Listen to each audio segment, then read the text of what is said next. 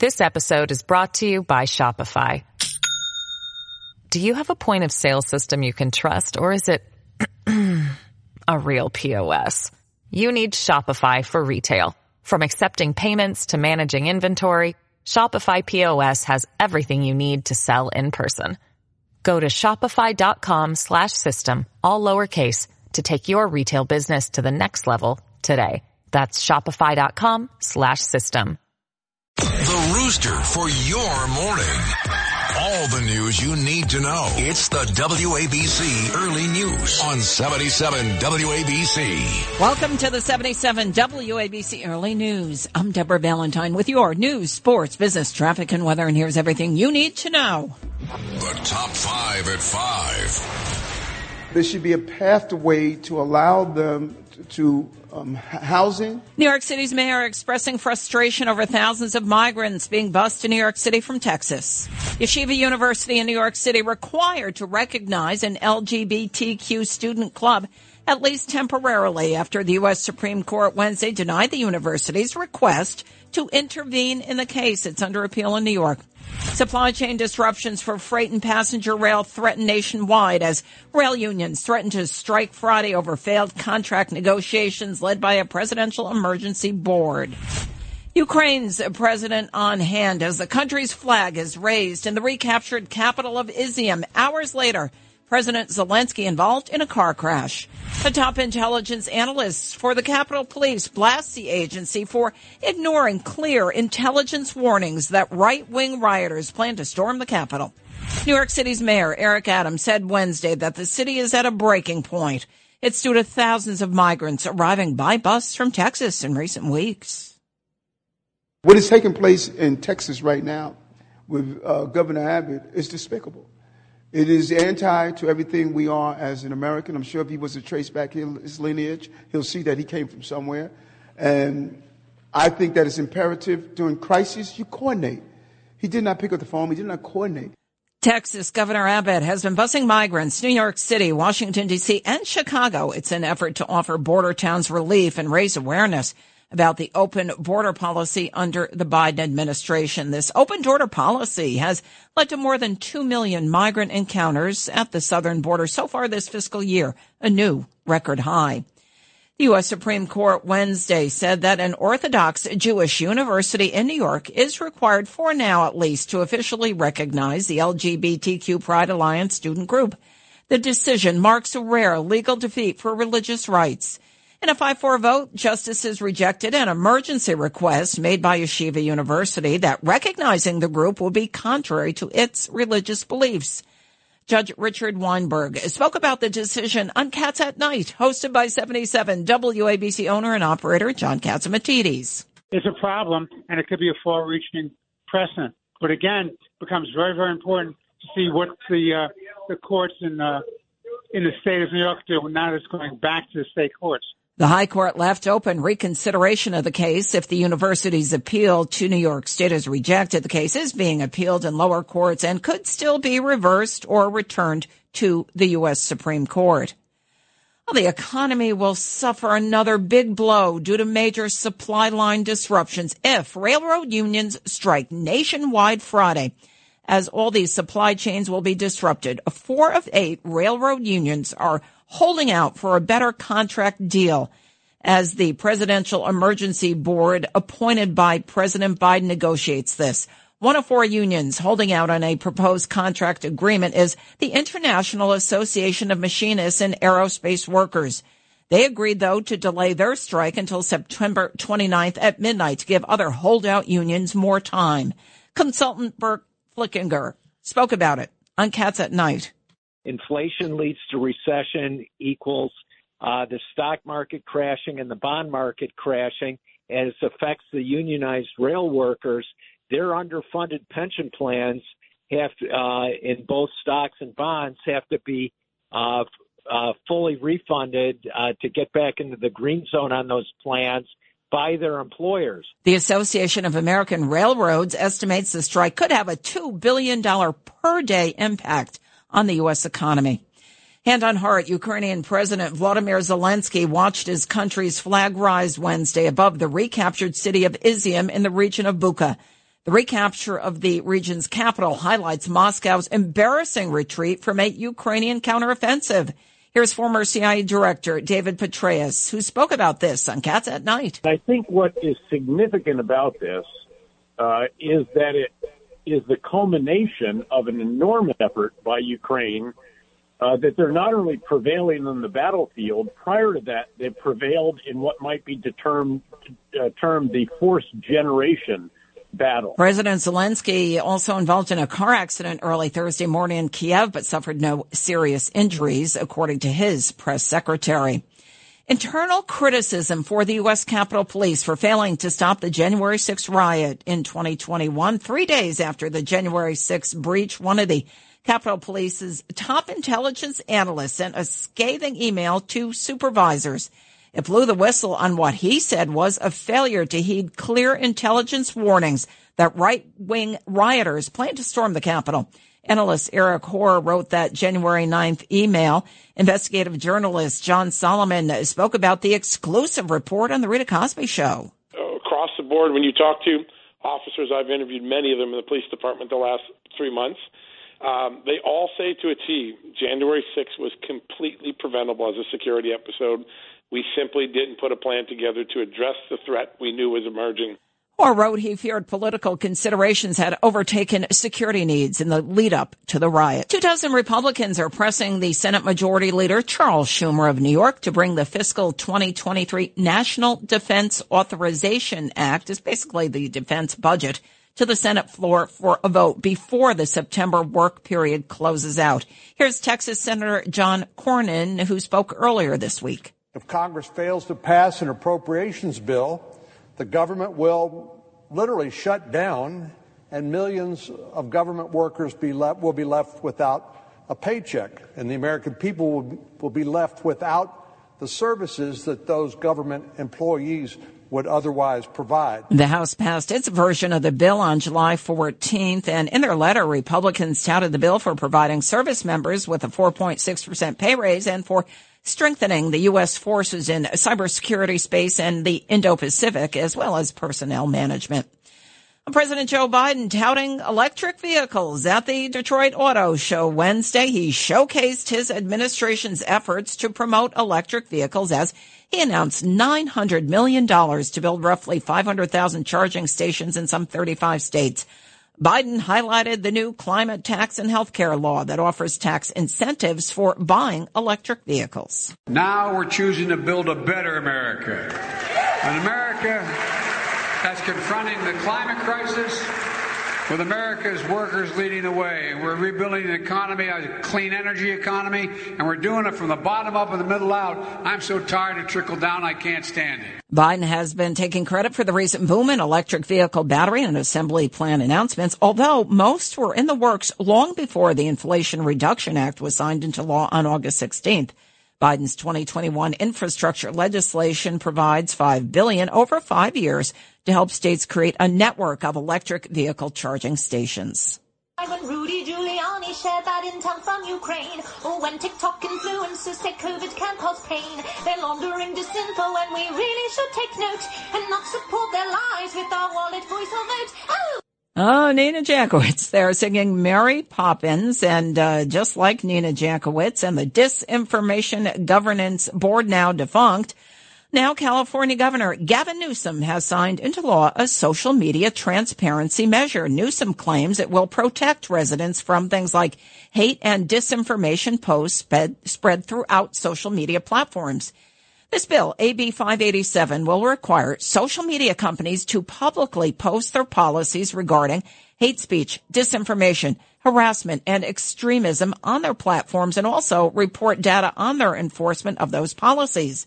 The newly signed bill will also require platforms to file semi-annual reports to their state's attorney general's offices that will disclose their policies on hate speech, extremism, and disinformation.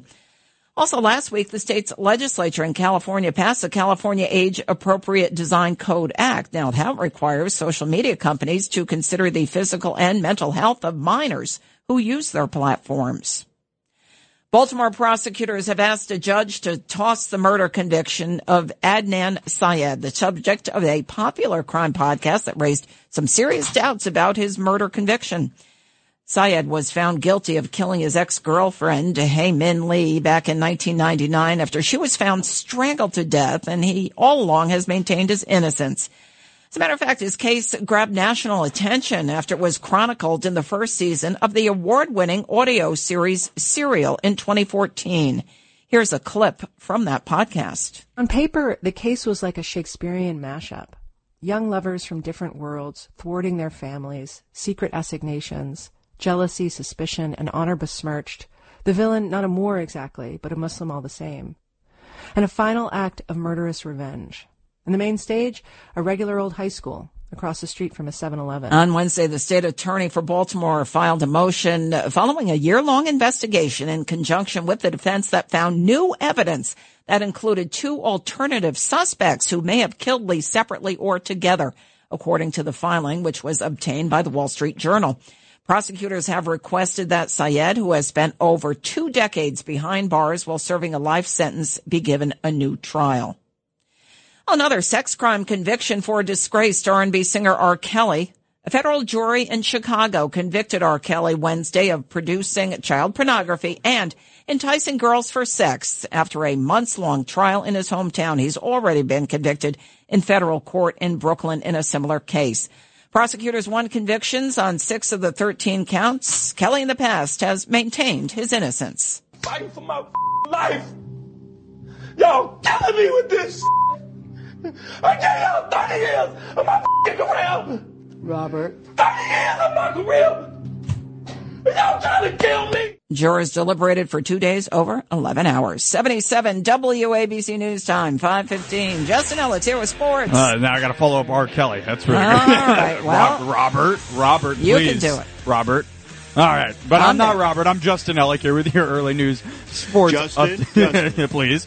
Yesterday we started with the good news from the Diamond. Today we'll start with the bad as the Mets get swept by the 61-82 Chicago Cubs after a 6-3 loss in the series finale last night. The Mets are now back to under 500 for the month and should be counting their lucky stars. The Braves couldn't pull out a win in San Fran, or they'd be looking up at them in the NL East. Starter David Peterson was really something else on the bump for the Mets, mowing down one batter before surrendering 6 runs in the opening frame and getting pulled shortly thereafter. Tomas Nido and Pete Alonso went deep for New York, but it wouldn't be enough as the Mets will try and rebound against yet another bottom feeder in the Pittsburgh Pirates. Game 1 of a 4-game set is scheduled for 7:20 p.m. tonight. Carlos Carrasco set to take the hill against Pittsburgh's JT Brubaker.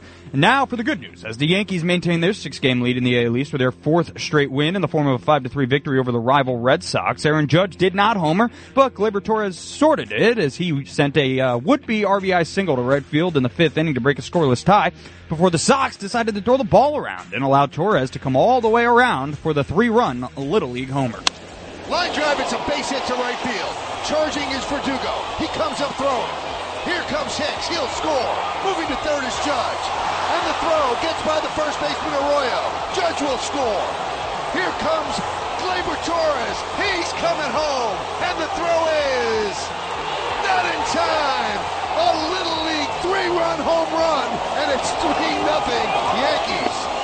Whew, I'm out of breath just listen to that. That call courtesy of the Yes Network. Torres had 3 hits on the evening as he's heating up at exactly the right time, and the Yanks complete the 2-game sweep at Fenway. They'll grab a breather tonight before heading out to Milwaukee for some interleague action with the Brewers. And looking ahead to tonight, week 2 of the NFL season set to get underway with the LA Chargers in Kansas City to battle the Chiefs. Kickoff is scheduled for 8:15 p.m. Eastern Time, and the Chiefs are 4-point favorites. For more sports content, follow 77 WABC Sports on Instagram and Twitter. Here with your early news sports update, I'm Justin Ellick on 77 WABC. That sounded like Michael Kay on steroids. How about that, right? My goodness, it's like a what energy. 5-minute call. Wowee. All right. Continuing on what we reported earlier here on the 77 WABC Early News Talks are continuing in hopes of avoiding a national rail strike tomorrow. Here's 77 WABC's Bob Brown. The first national rail strike in 30 years could start Friday unless a new contract can be hammered out. National Association of Manufacturers President Jay Timmons. This goes south and we see a strike. It could be devastating for manufacturers. It could be devastating for consumers. Amtrak has already canceled a number of its long-distance trains this week and said the rest of its long-distance trains would stop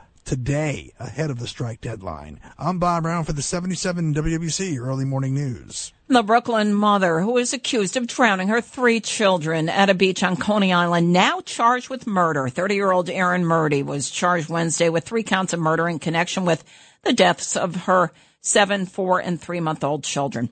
On Tuesday, the medical examiner said the 3 children died by drowning and their deaths were ruled a homicide. Police say they have video of Murdy walking the children calmly to the ocean in the middle of the night. For each victim, she is charged with murder with depraved indifference to human life, and murder with victims under 11 years old. Authorities are looking into whether postpartum depression that led to postpartum psychosis could have played a role. Murdy has no documented history of psychiatric problems, but the family has made statements insisting she was taking antidepressants and was off of her medication. The lifeless bodies of her 3 children, identified as 7-year-old Zachary, 4-year-old Liliana, and 3-month-old Oliver, were found on the shoreline of a Coney Island beach following an extensive search. Well, police are looking for the man who randomly knocked out a high school student with a brick. This happened in Chelsea. 18-year-old Ethan Maddie told CBS 2 Wednesday that he was sitting on some steps just eating lunch and has no memory of what happened. So this is where the broken orbital is, and then the broken sinus, laceration outside and inside the lip. It kind of all happened, and I woke up in the hospital. Somebody saw what happened and called 911. Maddie suffered some brain bleeding, but his doctors told him his prognosis is good. Out on Long Island, a 19-year-old was shot and killed near a McDonald's on Long Island Wednesday afternoon at 340 Pennsylvania Boulevard in Hempstead. Police say a 19-year-old who'd been hanging out in the parking lot area with friends was shot multiple times after unidentified individuals came up from behind him and opened fire. He was pronounced dead at the scene. Police have indicated that they believe the shooting was targeted, but say it's too early to say if it's gang-related. So far, no arrests. Scott Cohn, a 38-year-old officer with the 90th Police Precinct in Brooklyn, jumped to his death on Monday night from the Throgs Neck Bridge in the Bronx into the East River. A friend told the DailyMail.com that the officer was not happy with his work, but added that it was no reason to take his own life. Officer Cohn was a vocalist for the NYPD and was often asked to perform his rendition of God Bless America. God bless America, my home sweet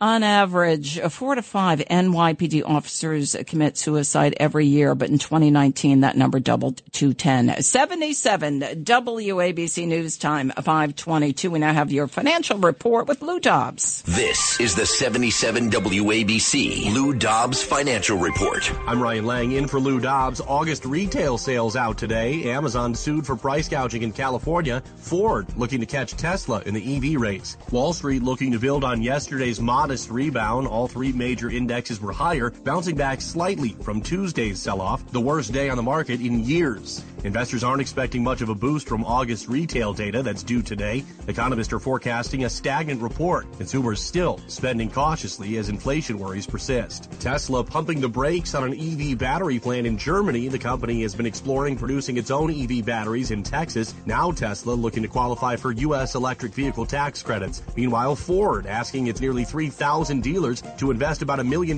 each in upgrades to sell electric vehicles. Yesterday, Compass Minerals International announced it's using lithium extraction technology to help Ford build its EV batteries. The Detroit automaker looking to compete with Tesla on the EV market. Please join Lou several times each weekday right here on 77 WABC. This is the Lou Dobbs Financial Report. Keep listening for more to 77 WABC for the Lou Dobbs Financial Report. Checking futures, the Dow up 44 points at 31,295. The S&P has risen 3.25 points. The Nasdaq down 5 points. And crude oil this morning up 12 cents a barrel at $88.60. This episode is brought to you by Shopify. Do you have a point of sale system you can trust, or is it a real POS? You need Shopify for retail. From accepting payments to managing inventory, Shopify POS has everything you need to sell in person. Go to shopify.com/system, all lowercase, to take your retail business to the next level today. That's shopify.com/system.